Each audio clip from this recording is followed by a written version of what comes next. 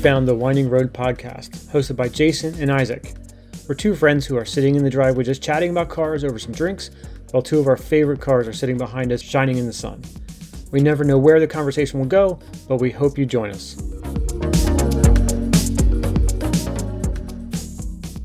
Welcome back to the show, everybody. We're back again for episode number 8, and looking forward to getting back into it. Jason, anything on your mind tonight? Hey, Isaac, how's it going? I got a couple things on my mind. I recently came across a page that I'm involved in. It's called Underappreciated Survivors, which is kind of cool because you see a lot of different things that you kind of forget about and things like that. And today, the car of the day was a 2003 Ford Focus SVT. Okay. So that was the hatchback model, I believe. Mm-hmm. Which for that year, they were kind of cool. They had the Interglow cluster. It was a little bit sporty looking. I think they had an option of Euro headlights, which was xenon, which for back then was, I think, a rare option. Mm-hmm. Now like xenon's like no big deal. It's like LEDs is a new thing, which I don't love. I like my xenon light. In my car, it was a base option, and the LED package was actually an upgrade. Okay. But I don't know. I like it personally. Cool stuff on that page. And today, I don't know, that seemed to be the focus. Was the focus of the week. Have you seen those cars before? I haven't seen one of those in a long time. You reminded me of the SVT Contour. One of the guys I used to work with had one as like a project car. I don't know. I never saw the thing run while I was working with him, but that was an era where it was kind of like early in the street tuner scene, and that's when you started seeing some of those new models start to come out. I miss those. I've always wanted one of them, actually. It's funny that you mention it. I've always wanted a Contour SVT. And as I researched them, apparently they're a nightmare. They're like super problematic to work on. I mean, I'm pretty sure it's a 2.5 liter 6-cylinder that was shoehorned in there. No mechanic wants to work on that car. But I wonder if that was the same V6 out of the V6 Probe GT. Because I know when I was in school, one of the guys a year ahead of me had a purple Probe GT with the V6, like the last generation of the Probe, and I believe that was the 2.5 as well. So that was probably a shared motor. I feel like it wasn't a Ford Duratec motor; it was probably sourced from somewhere else, but I don't know. That I don't know if it was a Duratec. I'm not positive on that. I know it shared the engine with what was that? The Cougars. Remember the Cougars that were around, like not the old school ones, like the newer ones. They were kind of like rounded. Yeah. And they shared the same, I think, drivetrain. Yeah, those were dogs. Yeah, they were. But those the Contours though, they just, I don't know, they looked cool to me. They had the nice side skirts, dual exhaust. It just looked mean, and it was during a time where I think Ford, or at least maybe domestic scene, was trying to, I guess, compete with the foreign cars. So I've always wanted one. I don't know.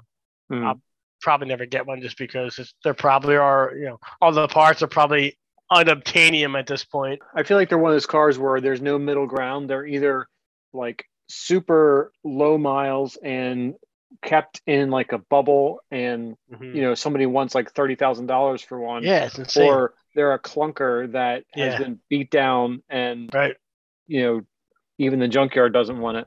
I know your roots are with Ford, and mine are as well. But there's so many cool Ford cars I've always wanted. Like all the SHO models, I think are like super cool. even the old, like the late 97 ones where people really don't like because they look like eggs. Mm-hmm. Like the Tauruses, but they had a small little V8, which was, I think, was really cool. I feel like Ford came out a lot of cool stuff in the 90s, and we're definitely getting away from that, like those times now with all the electric vehicles, but I miss those days. So speaking of those days, we mentioned briefly about Radwood on a couple of shows back. Do you remember that? Yes. So I learned recently that there's going to be a Radwood in Philly. Oh, really? Yeah. And so I went on their website. It's going to be actually in Chester. Okay. I forget the name of it's like a little sports park or something, but it is I think it was May 22nd. It's the Saturday before Memorial Day.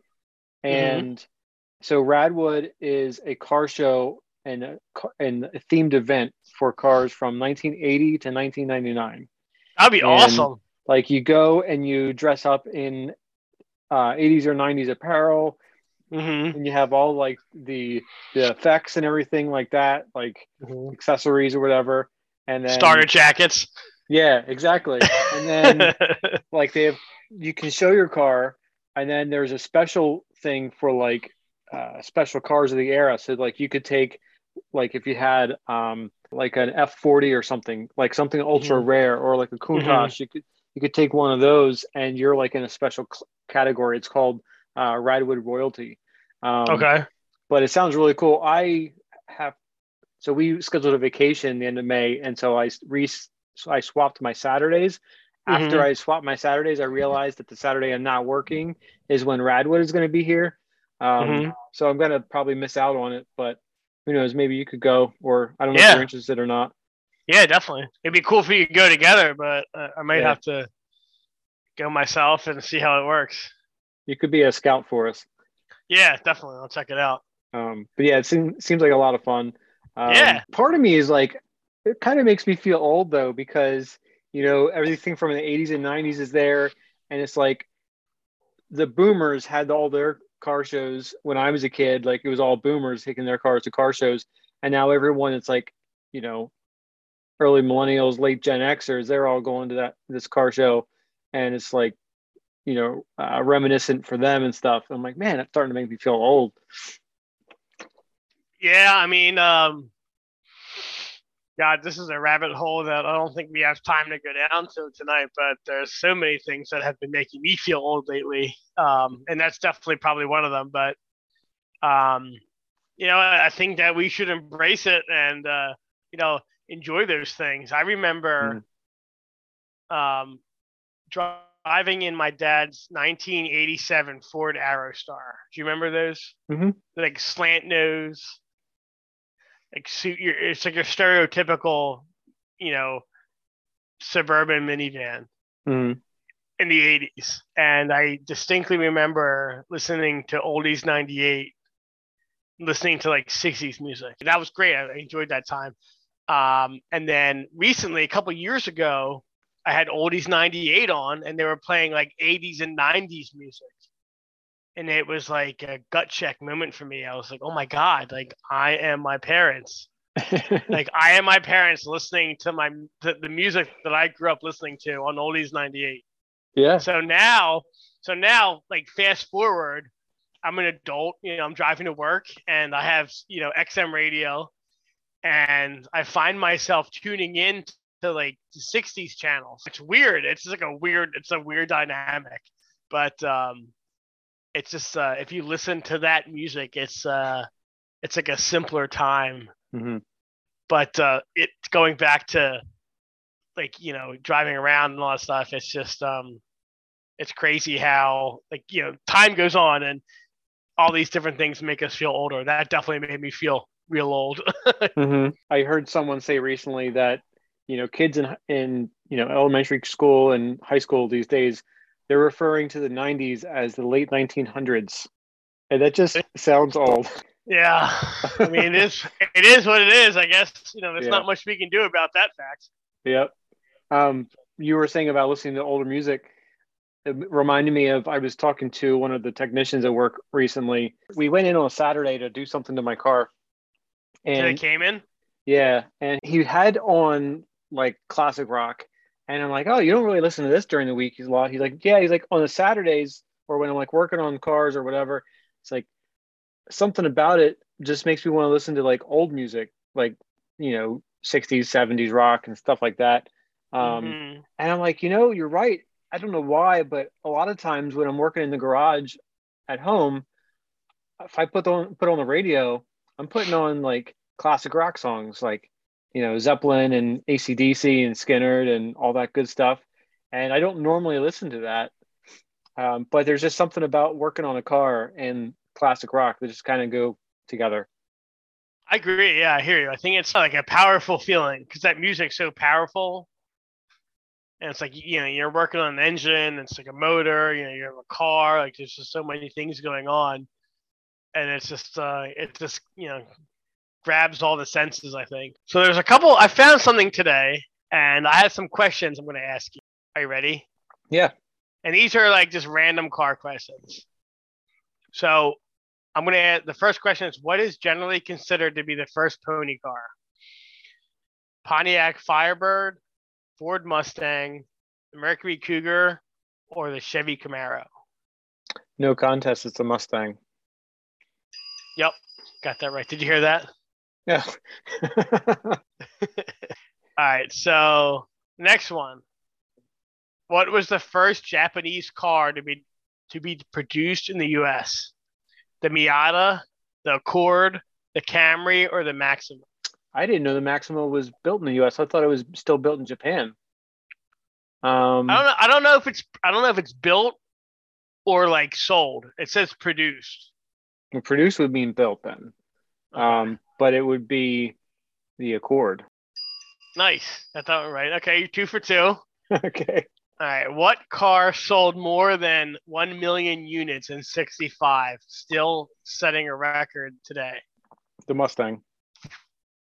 That's not even an option. Oh, really? Yeah, the options are Impala, Thunderbird, Buick Wildcat, or the Pontiac GTO. In what year? 1965. Well, the GTO wasn't around in 65.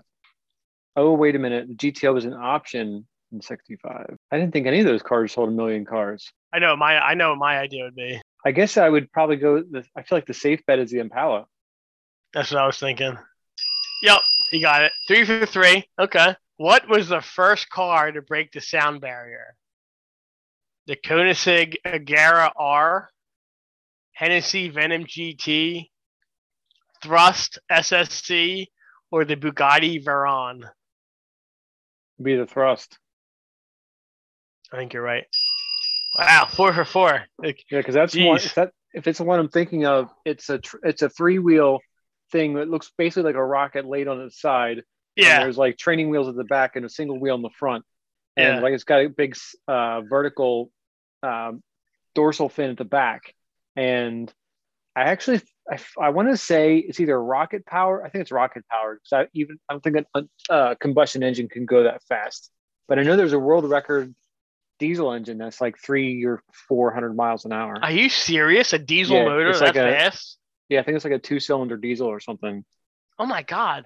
I have to take note to look that one up. All right, here's your last question. Let's see if you can do 100%. All right, it's going to be... This one's easy. I don't like that one. All right, here's a good one. The inventor of the cruise control was... Oh, I just heard about this recently. Go ahead. You have to listen to the...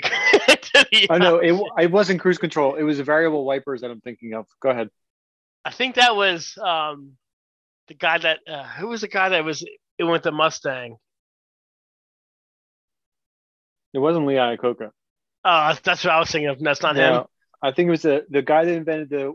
I think there's a documentary about it. He invented the intermittent wipers, and I think he was trying to sell it to like Packard or it was in the 60s. So I don't know. Anyway, continue. I was getting off topic. That'll be another thing to look at. So the inventor of the cruise control was A, a blind man, B, a homeless man, C, a robot, or D, a 12-year-old child?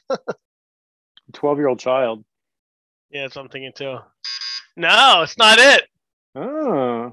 I'm going to say a blind man. I don't know, because I mean, just because they have an impairment doesn't mean they can't have ideas, or be working in an industry. Like they may not use it or whatever, but yeah, homeless man is pretty vague because a lot of people like have an idea and they write it down on a napkin and then they like become a millionaire. So true. I have no idea. All right, well, I'm going to take this one off your hands. I'm going to go blind man. See what it says. It was a blind man. Nice. Wow, interesting. I still can't get over that Impala's sold a million cars in a year. I don't know if it was a million in a year. Let me go back to it. Or maybe it's the first one to sell 1 million total units. Let me see. Because I know the Mustang sold 1 million units in the first year or two. Yeah, it said what car sold more than 1 million units in 65. Okay. Setting a record that still stands today. Huh. So there's your 5 card trivia questions for this week. Okay. I like that. Those were off the wall things that I couldn't think of. Yeah, that's interesting. I learned some things today as well. Man, this is really good. Sorry for the listeners. Before we started recording, I found this hop tea. It's got hops and chamomile tea. And it's really good. It's sparkling water with hops and tea, and it's really good. I'm enjoying it a lot. I'm glad I bought it. That's an interesting combo. I like it. It's not like none of them are overpowering. Like they kind of sound like they might be gross together, but they're both like subtle. So I would love to try that actually.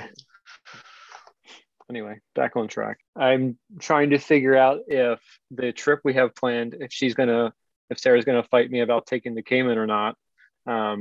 I think she'll kind of expect me to say, hey, I want to take it, but it's right on the time threshold. We were discussing this recently about traveling with the car.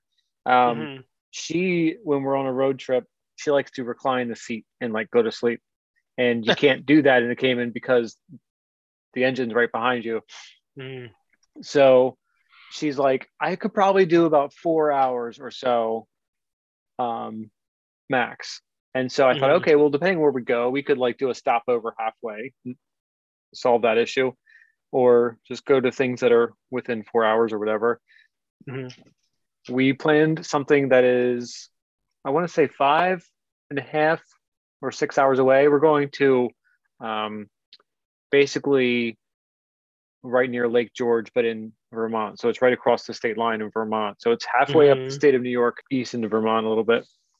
So it's right around 6 hours, I believe. So we'll see how much she, how begrudgingly she does it or whatever. But there's definitely room for luggage in there for the week. But I was thinking about that earlier, is how am I going to sell it to her to take my car? What would the other option be? Her Infinity? Yeah. Now, when you guys go on this trip, will she be taking any of, like, will she be driving at all, or is it all you? It would just be me. She's told me recently that she doesn't like driving with me or her dad because she feels nervous and like she's being judged. So she can't really, like the one time she drove with me in the car, she didn't feel comfortable. It was also the first time driving that car, which was very different. So, but she felt less uncomfortable when she drove it by herself recently. So she just needs a little bit more seat time. But in general, she doesn't like when I'm a passenger because she feels like she's getting judged the whole time. Do you feel that way as well, or no? That I'm judging her, or that she judges me when I drive? Well, both. Do you feel like you're judging her, or do you feel like it's one-sided, that she feels like, she's being judged unfoundedly? I kind of am. Like I'm aware of what she's doing, and I know that if I was driving, coming up to a situation, what I would be doing, and I kind of like watch to see if she would do the same thing. So in the back of my mind, I am monitoring her. But I just drive everywhere, and that's how it's always been for us. So it's definitely weird for me to be in the passenger seat in general, because I have so much driver seat time that no matter who I'm driving with, it feels weird to be in the passenger seat. I understand. I feel the same way. Sort of the same relationship, like with my wife and I. She's a great driver. She, we've discussed, she has a '06 Accord, which has way more tire profile than a 19-inch S3 tire does or rim does. One time we were going out, and it was a long day at work. I had been driving. My commute was longer than hers, so I picked her up, and we took my car out. We were going around, like we were in the parking lot of this restaurant. We were like about to approach a curb, like a curb. And I was in my mind, I'm like, yeah, we're a little bit too close to this curve, I think, but I'm gonna whatever. And we wound up hitting it a little bit, like bouncing off it. And she was like, oh, and I was like, immediately I was like, oh, like that's a problem. And she was like, what? And I was like, nothing. She's like, I do it all the time, like no big deal.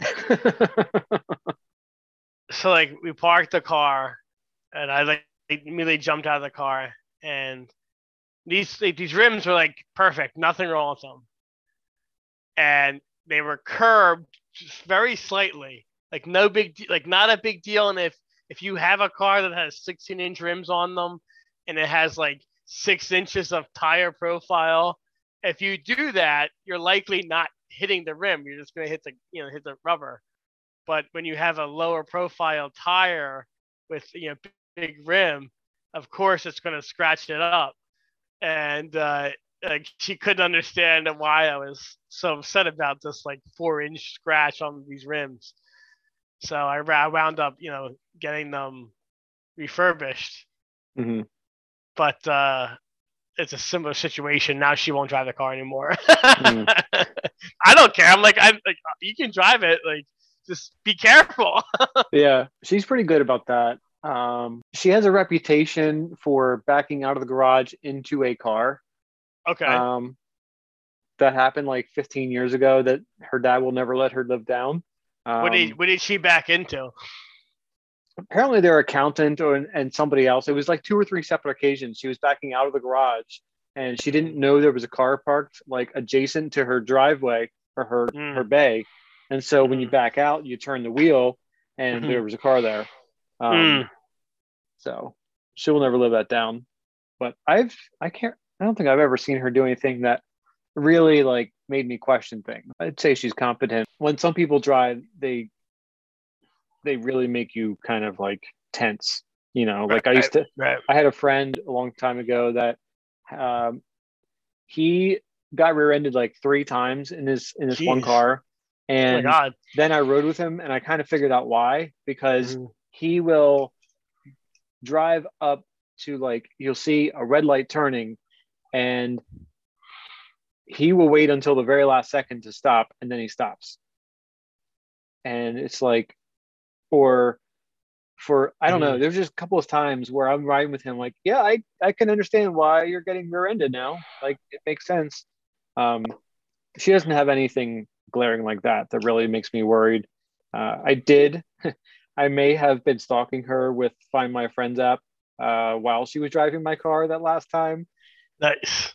But I wasn't worried necessarily. I actually was curious to see what she would say when she got home. I was hoping she would enjoy the drive and everything, but she couldn't really do that because I think we talked about it. It was starting to get bad weather on her way home. So once it gets nice out, she'll have to drive it again. Well, that's a real concern. I mean, she's your wife, obviously, but that's your, that's your thing, so I'm sure she was very careful in making sure that everything went as planned. Unlike when she was driving it, because I've gotten used to this, but it was the first time she was driving it, and it started raining / snowing towards the end. And I don't know if you've noticed this, you probably have in your own cars, but Japanese and Germans do different things. For the Japanese cars, it's I think the wipers go down to the various settings. And in German cars, it goes up. So like intermittent is one click up, on low is one click, two clicks up, and then high is 3 clicks up. And it's opposite for Japanese cars. Yes. And so that kind of threw her off at first. And then obviously being a Porsche, the key is on the left side.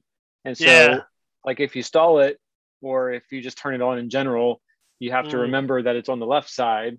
And then it's really hard to get in reverse because of the lockout. Like you have to push really hard to the left, and then it kind of like goes over the lump, and then you can go forward with it. So she said that's a 6-speed, right? Yeah, she did practice in the parking lot going into reverse, but then she couldn't do it again later. But it is pretty hard to get in reverse comparatively to other cars. So yeah, there were just it wasn't her car, and the settings weren't where she wants them, and it was a quick drive, so it's not like she needs to take the time to readjust everything. So she was a little stressed out there, but she just needs more seat time to get used to it. Hey, I think good for her for doing that. Knowing how into your car you are, you know what I mean? And seems like she did a good job with it. Yep. But it's funny that you mentioned the settings for the wipers, because I had that cat for like 2 freaking months, and I'm used to doing like the one wipe, or like the like a quick mist. A quick mist, and it was totally opposite of my S3, and I found myself routinely doing the opposite of what that car commanded. It's funny that you mentioned that, because it was totally happening to me. Mm-hmm. And the Porsche thing, like the key being on the left side, I valeted for a long time, like 6 years, parked cars, and I never liked sticking the key into a Porsche. It was just weird for my left hand. It just doesn't feel natural to me. Mm-hmm. So I'd be like, putting the key in, like starting with my left hand, and then doing whatever I needed to do with my right hand. But it was just abnormal to me, at least. To you, it's probably like second nature at this point. Yeah, I've gotten used to it now. It's kind of like driving clutch. Like you do it every day, you don't really think about it, and then every now and then you get into an automatic, and your left foot just goes through the floor because you're expecting the weight of the clutch. I don't do that often, but it's kind of like the same scenario where every now and then I'll reach for a push button start on the right side, and it's not there. I'm like, oh yeah, dummy, you got to put the key in on the left. The M4 is a stick, right? Your father-in-law. So you're used to everything basically you drive minus the Infiniti shift. What's that? Everything you drive minus the Infiniti is a stick shift. Well, no, I mean at your house. At half of our cars are manual, half are automatic. Yeah. So there's mine and the M4, and then we have 2 G37s. But the G37s are all automatic. Yeah. Yeah, they're basically twins. The one's a 2010 and hers is a 2011. And they're both the all-wheel drive automatic. One's red, one's black. But for the most part, you're used to driving a stick. Yeah, now. I miss it. I miss driving a stick a little bit. Yeah, there was a couple times right after I got it when I was coming home from work or just driving randomly. I'm like, oh, man, it feels good to drive stick. Yeah. I don't know. It's something I can't explain. And I would even be willing to commute on the Schuylkill with it. Wow. That's a tall order. Are you sure about that? Yeah, I did it before. Not with the Cayman, but when I had my Golf for a short time, I was commuting on the Schuylkill with it. I feel like we've all done that, car enthusiasts, like as a younger age. At least I did. And I never minded it. Mm-hmm. And I think you and I disagree with that, but coming from, I haven't had a stick since it's probably been like 5 or 6 years at this point. And especially the way like DSG reacts. Mm-hmm. The only thing I don't like about it is you can't really freewheel with it. So like if I get off the gas, I always feel like the engine, like engine braking basically on it. Mm-hmm. And I don't love that part, but it's definitely a different driving experience. And I would like to have one as like a second car again. Like I don't know what I would get, but I would like to have like a second car as to take it out on weekends kind of thing. Mm-hmm. I actually find a lot of cars don't provide enough engine braking because I like to use it in instead of using the brakes. And so like if I'm going down a hill, I'll downshift to a lower gear, or just in general, like as a coasting method, I'll know if I'm in such and such gear, then I'll decelerate enough, or I won't decelerate that much to achieve a certain goal, like, coasting to a stop sign, or just slowing down. So I can usually calculate which gear I need to be in and when to stop accelerating and just coasting to catch up to the car in front of me in a way that I don't have to push the brakes. But every car is a little bit different. Like some turbocharged cars don't have a lot of engine braking. A lot of automatic cars don't have a lot of engine braking because they tend to just like freewheel, I guess you could say. Right. And so they don't always give me the response I want. But not every manual car has a lot of engine braking either, because I think it partially comes down to the compression ratio of the engine and how much, pressure there is there. And then gearing and other stuff. There's a lot of factors in it, but so there are some situations where the engine braking on the Cayman isn't that great, but it is pretty high compression engine. So there's different variables. For me, like the other day I was just like having an experiment with myself about how, what type of fuel economy I can get out of my car. I was doing pretty good with it. And it's amazing what you can do if you're paying attention.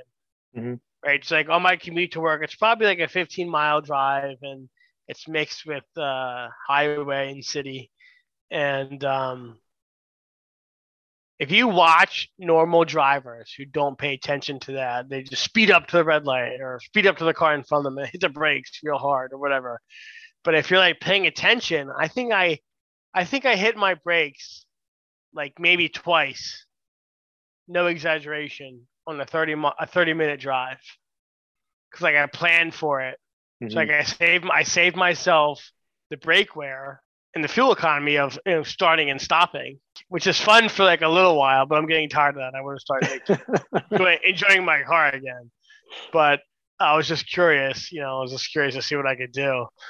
The other factor is that I have, till 2 millimeters of brake left on my front rotors, which I have over here ready to go. I've got a oil change kit ready. I've got front pads and rotors ready, and I just got my fuel extractor here. So got a lot of stuff going on, and I'm excited to try these new things here. So got a lot of new updates coming. Yeah, you were talking about the different techniques you were using, and that's like second nature to me anymore. I just do it without even thinking about it. It's habitual.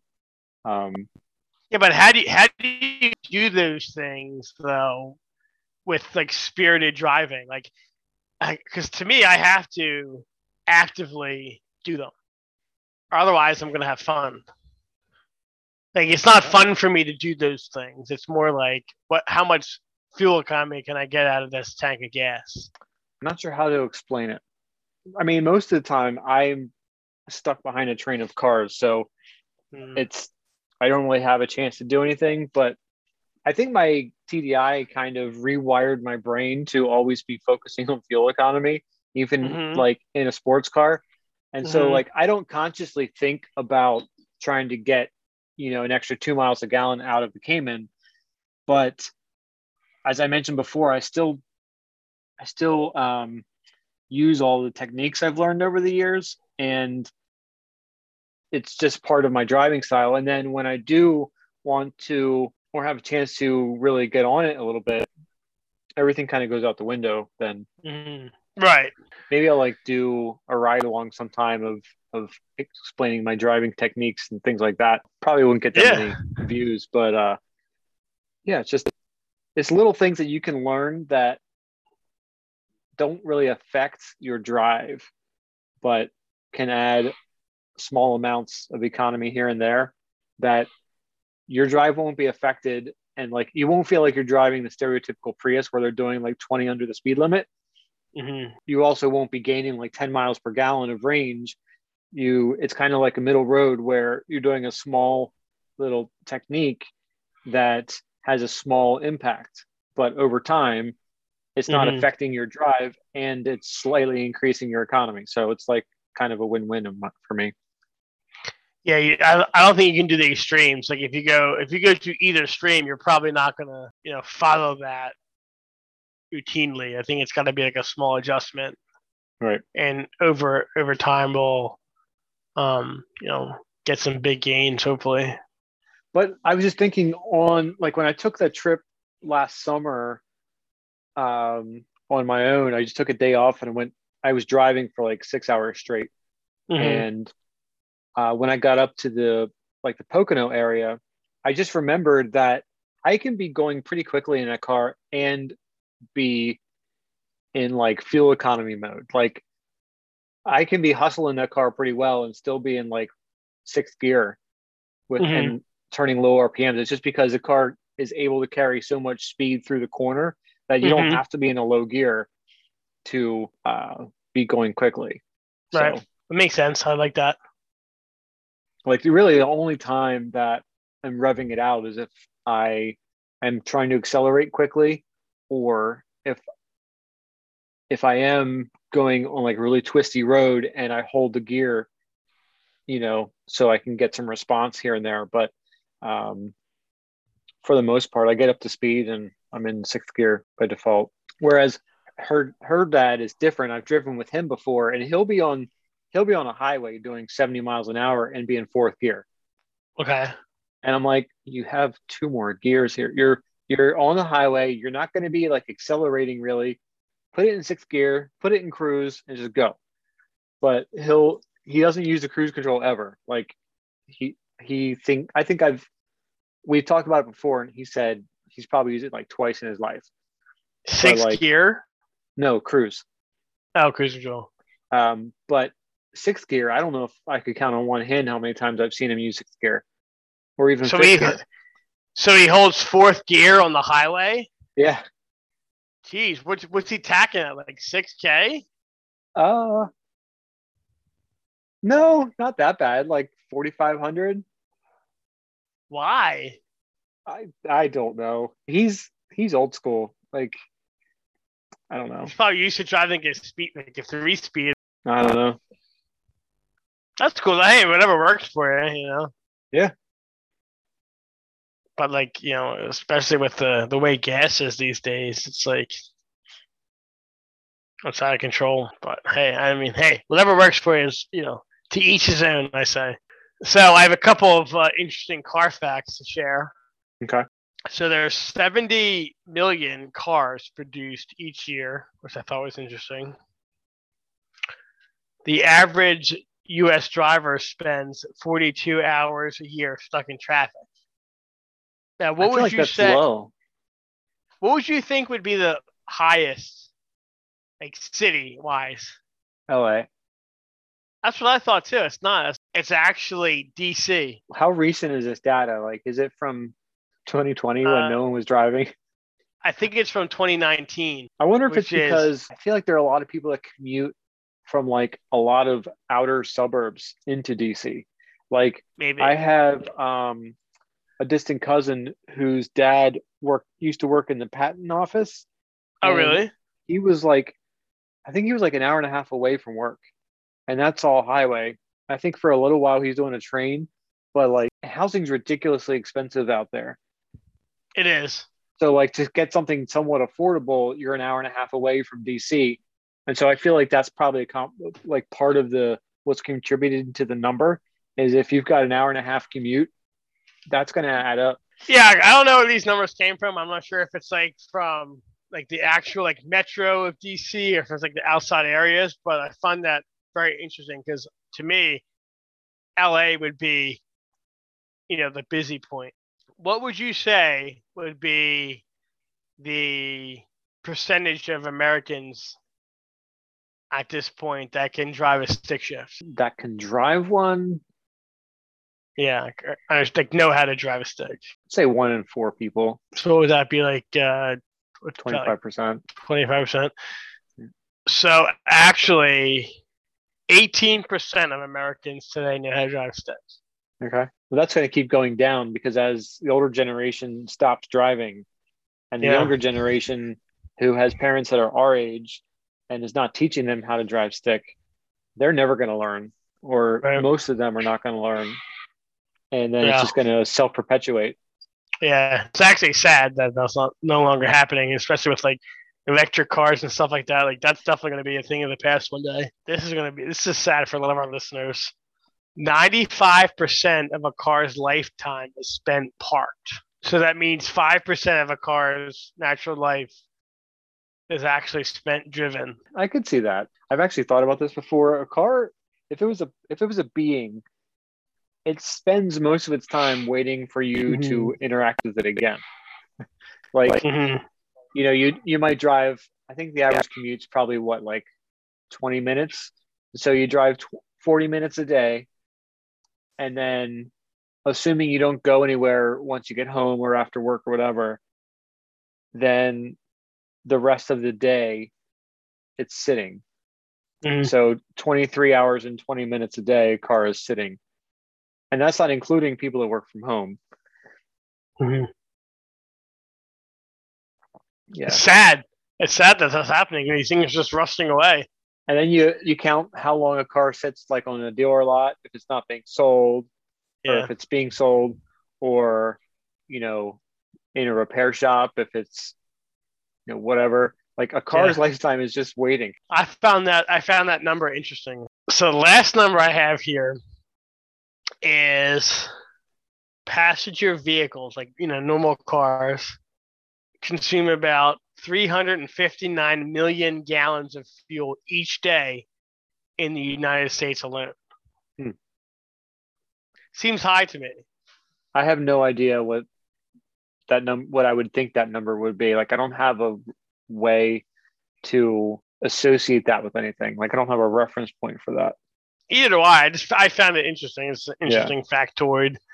Do you ever think about how many gallons of fluid, like other fluids, are on the road? Like you have gas in almost every tank, but then you also have transmission fluid, you have brake fluid, you have power steering fluid, you have differential fluid. Like how many other gallons of ancillary fluids are on the roads at any given time? Well, I never thought about that. But the thing about that stuff is a lot of those fluids can be used to power heating for a lot of the shops.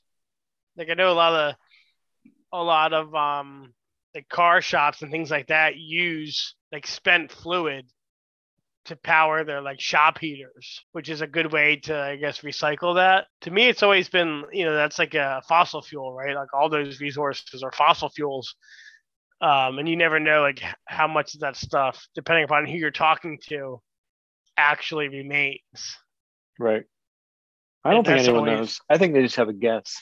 Well, yeah, you're probably right. But like, that's always been a concern of mine because I'm a fossil fuel guy. Like, I get that you have to keep up with the times, and if you can't adapt, then you're going to probably fail.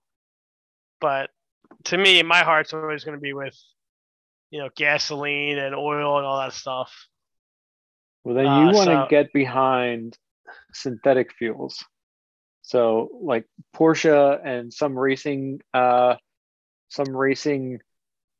divisions are backing and financing developing synthetic fuels so that you can still run an internal combustion engine but not use a fossil fuel at all.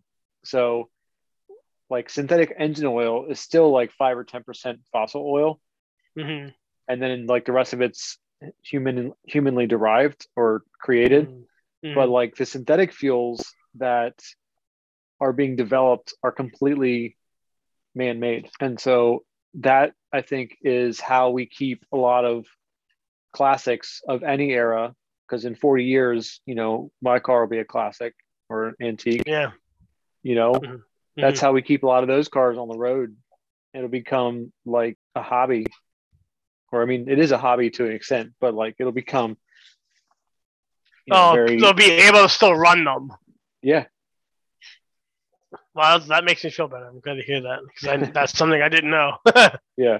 I mean, I don't think at this point it's anywhere near being somewhat affordable. I think I heard a number around $500 a gallon right now. Oh my God. But it's just because of quantity and the cost of the production process and things like that. Like they've got to figure all that stuff out. Still early days. Sure. But I'm happy that they're actually thinking about that, and there's a solution to keep these cars on the road. So how often would you think that you would change your windshield wipers? I know like what the, we'll say, recommendation is. I think it's 6 months? Yeah, AAA recommends every 6 months. But what do you think the average person does? I would say probably a year-ish, depending on how and where they service their car. I've personally gone over. I've probably gone as long as about 2 years on a set of blades before. Probably because you know how to use them. Yeah, right. I mean, you don't turn them on when it's dry out there. Like I've seen people have them on high when it's like barely spritzing and wear them out early. Or what I think it's what's worse for wiper blades is using them to clear the ice off your windshield. Like, we're impatient people, and I've seen it. I've done it once or twice, but I try not to. But like, it's very common to see someone go out to the car, it's frozen, and they just spray the windshield with a gallon of washer fluid, and the wipers are going the whole time, and it's melting the stuff, but it's also basically that ice is cutting little grooves into your wiper blades, and so then you get streaky wiper blades. It also depends on the quality of the blade. I really like Bosch Icon wiper blades. I've had a set of those last me 2 years already, and that's not even storing. Like, I've never parked a car in a garage. Some cars wiper blades last a while because they park inside, and that helps keep them out of the weather. But parking outside my entire driving life, I've had a set of Bosch Icons last almost 2 years already, and so I really like those. Depends on how you use them and how you take care of them. Interesting. Yeah, that was something I was thinking about today, and I figured I'd put it to our listeners for their perspective. So we'll leave you with that. Think about your wiper blades and how often you use them, and think about how much time you spend in a car commuting, if you commute at all. Thanks again for joining us. We look forward to hearing from you again and welcome you back next time. You can reach us by email at windingroadspodcast@gmail.com or on Instagram at Winding Roads Podcast. Join us there, join in the conversation between our weekly podcasts, and send us your questions and or any people you might have in mind for guests. We're going to start having guests on in a little bit on a couple more episodes. So just keep some of those things in mind, and we'll talk to you again next time.